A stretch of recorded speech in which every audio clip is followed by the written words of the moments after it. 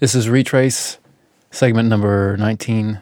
It's Monday, October 10th, 2022. Retrace is about what's going on out there. We're back after a long hiatus. Go check out Margin for an explanation.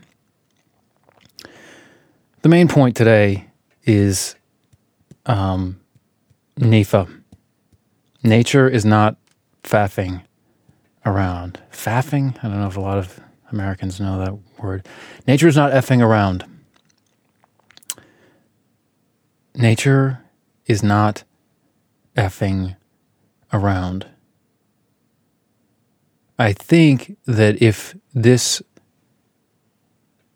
podcast is going to have a single overarching message, that is what it should be.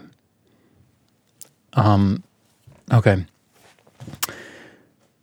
Last segment, one of the things that we talked about was turning the hypotheses into a pile of numbers, trying to take these 11, it was 11 at the time, now it's like more, these hypotheses about what's going on out there in the world, current history, what are the things that are going to be written about in history books or the equivalent in the future that are happening right now.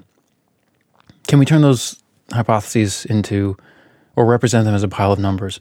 And then I, without publishing it, started toying with the idea of treating that pile of numbers as a vector.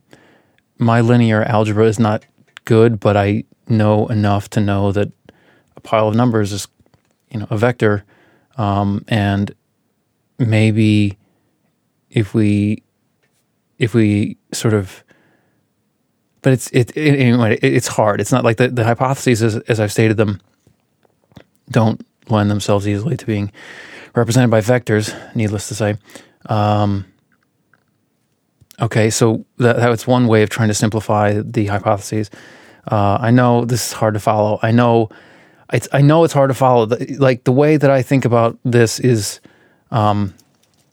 it's like pouring concrete for a foundation. So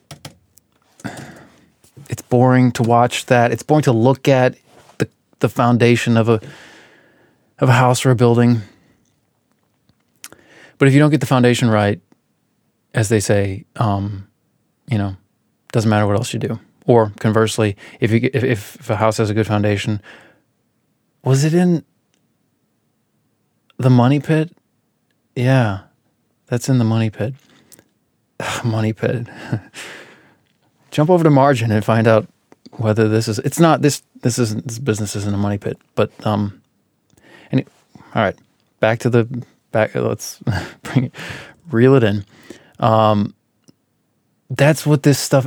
I know the hypotheses. Even just using the word hypotheses, it's going to lose people. I know no one's going to listen to this. I know if people tune in, they're going to bounce off this. It doesn't matter. It has to be here.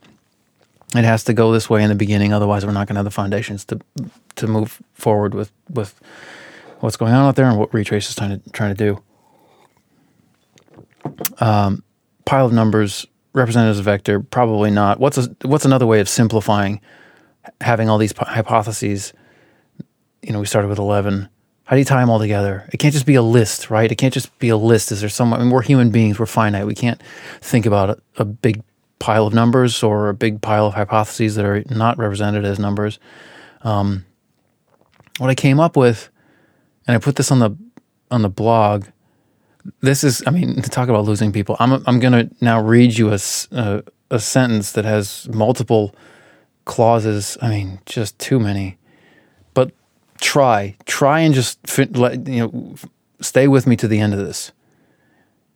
This is a way that maybe there's like one hypothesis that sort of entails all the others for our era, not for like all time, but if you're asking the question, what's going on out there, maybe there's one hypothesis that sort of wraps up all the other ones. If there is, maybe it's this one.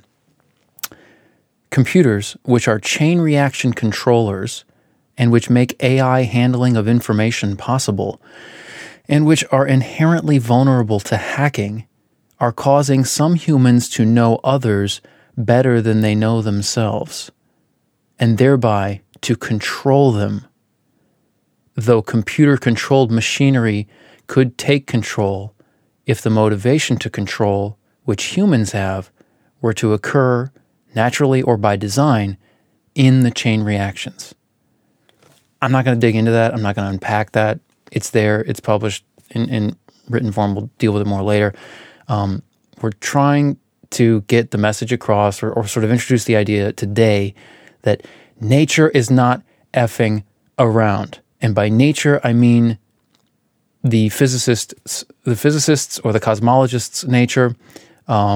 Religious people might call it God, and I know that religious people don't mean, when they say God, they don't mean what I mean when I say nature, but it's the closest sort of parallel or overlap.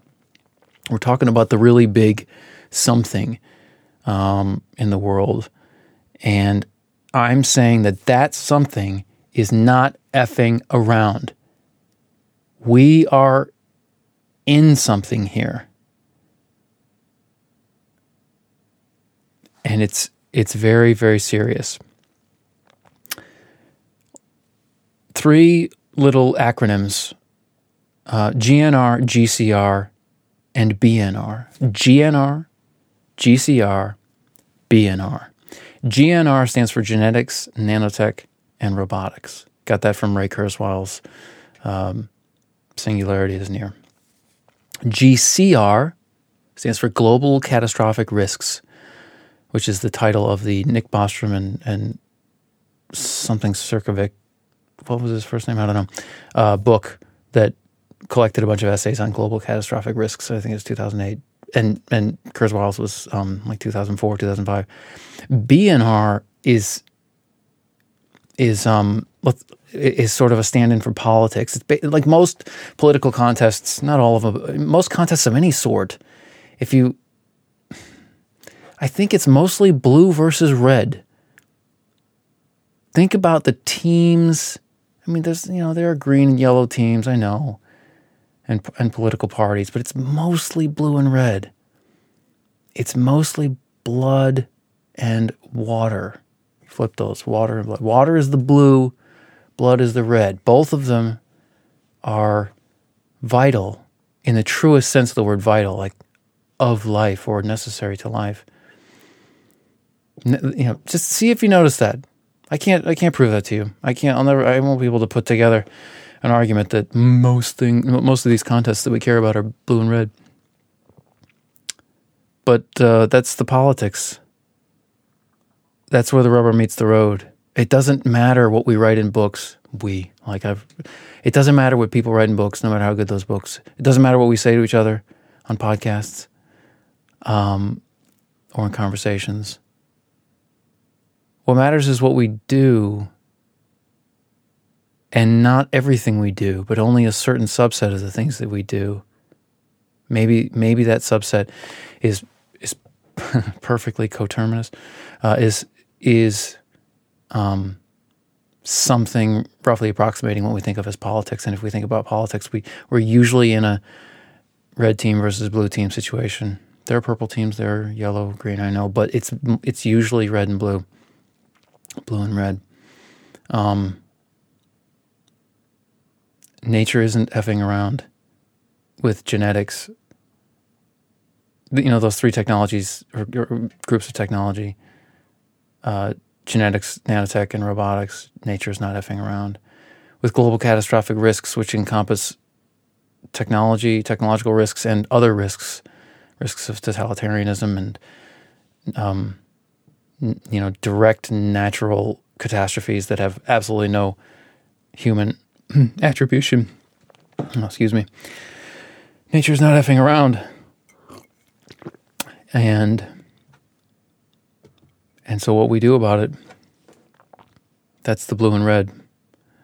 Okay. That's all I wanted to get across. It's I know this stuff is hard to follow. It's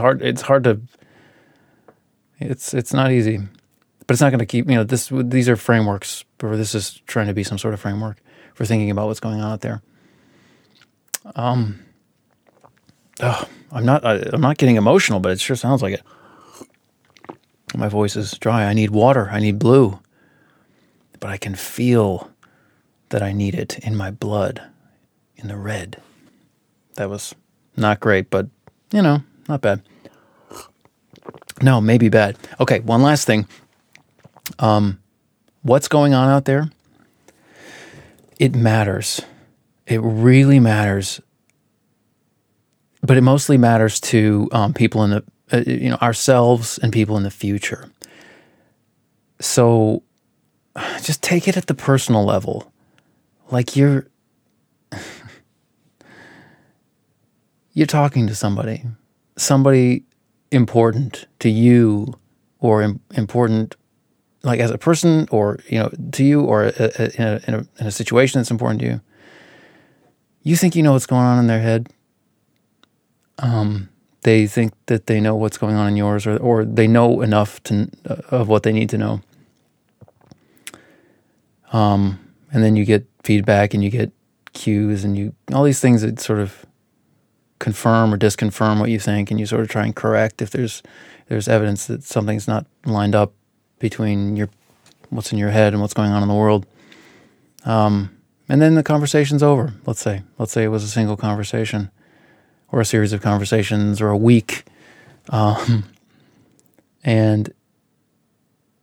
okay, it was important. Whatever. But some of those interactions, some of those periods of time in the life of a person, or the life of a civilization, or the life of a country, they matter way more than others. And it's not obvious at the time. I mean, how many, historical perspectives look back on a particular instance of, or some sort of incident, and go on and on and on about the significance of it. But nobody knew at the time. I mean, maybe with the exception of like the Trinity explosion and one or two other things. It's not obvious. But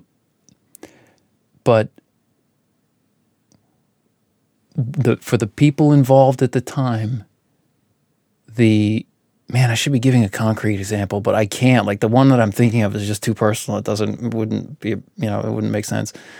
What is a concrete example? I don't know. Just imagine yourself. Think of something that you still think about that happened 10 years ago. And no, you need a broader category than that. You need to find a thing that you got wrong. That's what I'm getting at here.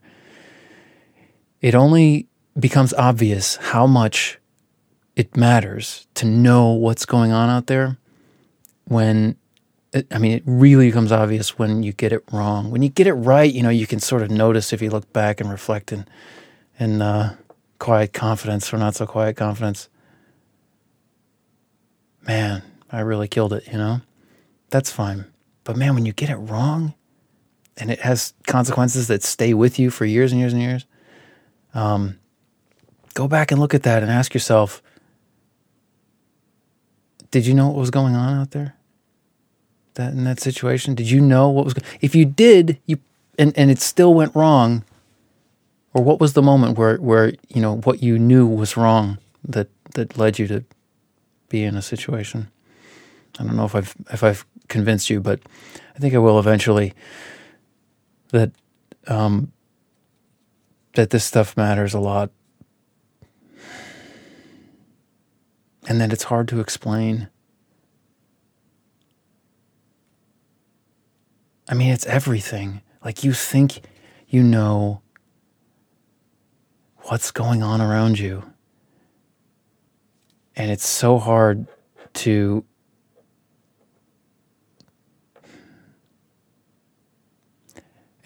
accept how profoundly wrong we can be. It helps to keep records. It helps to gather evidence. Because, you're directly experiencing things in the moment. But once the moment's gone, what do? You only have evidence. Or maybe you have no evidence. I mean, memory is inclusive. I mean, memory is not reliable. It's not unreliable, but it's not strictly reliable. Artifacts, if correctly interpreted or comprehensible, can be far more reliable than memory. I don't know, man. The fog of life is why I gotta set this down. This is just, it's too hard to convey. I thought it would come across, and maybe it has, but I don't think it has.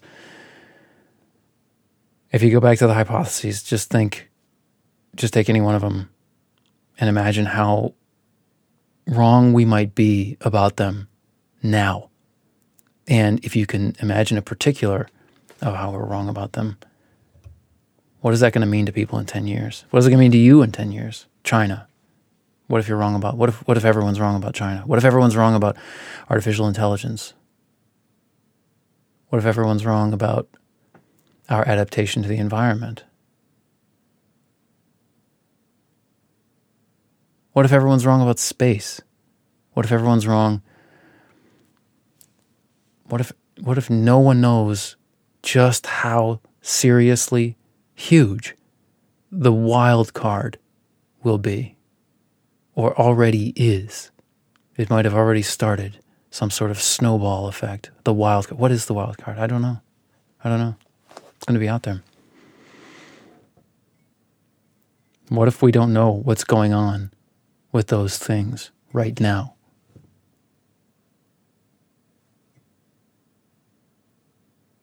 The future is going to, our future selves, the future selves of others are going to care. It's going to matter a lot to them what we did or didn't know about what was going on right now.